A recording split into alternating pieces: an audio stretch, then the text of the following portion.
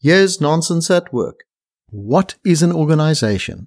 In many ways, it is simply one big team made up of a few little teams made up of many individuals. But we tend to forget that, don't we? Not only do we give the organization a legal status, we also give it life by assuming that it exists independently of the people who energize it. The outcome is that we on the outside are too quick to blame any nonsense on the organization instead of on the people who are the organization. And the people on the inside are too quick to blame any nonsense on policies and procedures, on bureaucracy and red tape, instead of on themselves. We blame the organization when we should be blaming the individuals who comprise the organization. Currently, a lot of whining is aimed at Washington. I say stop it. It's nonsense to blame the government when we should be blaming we, the people.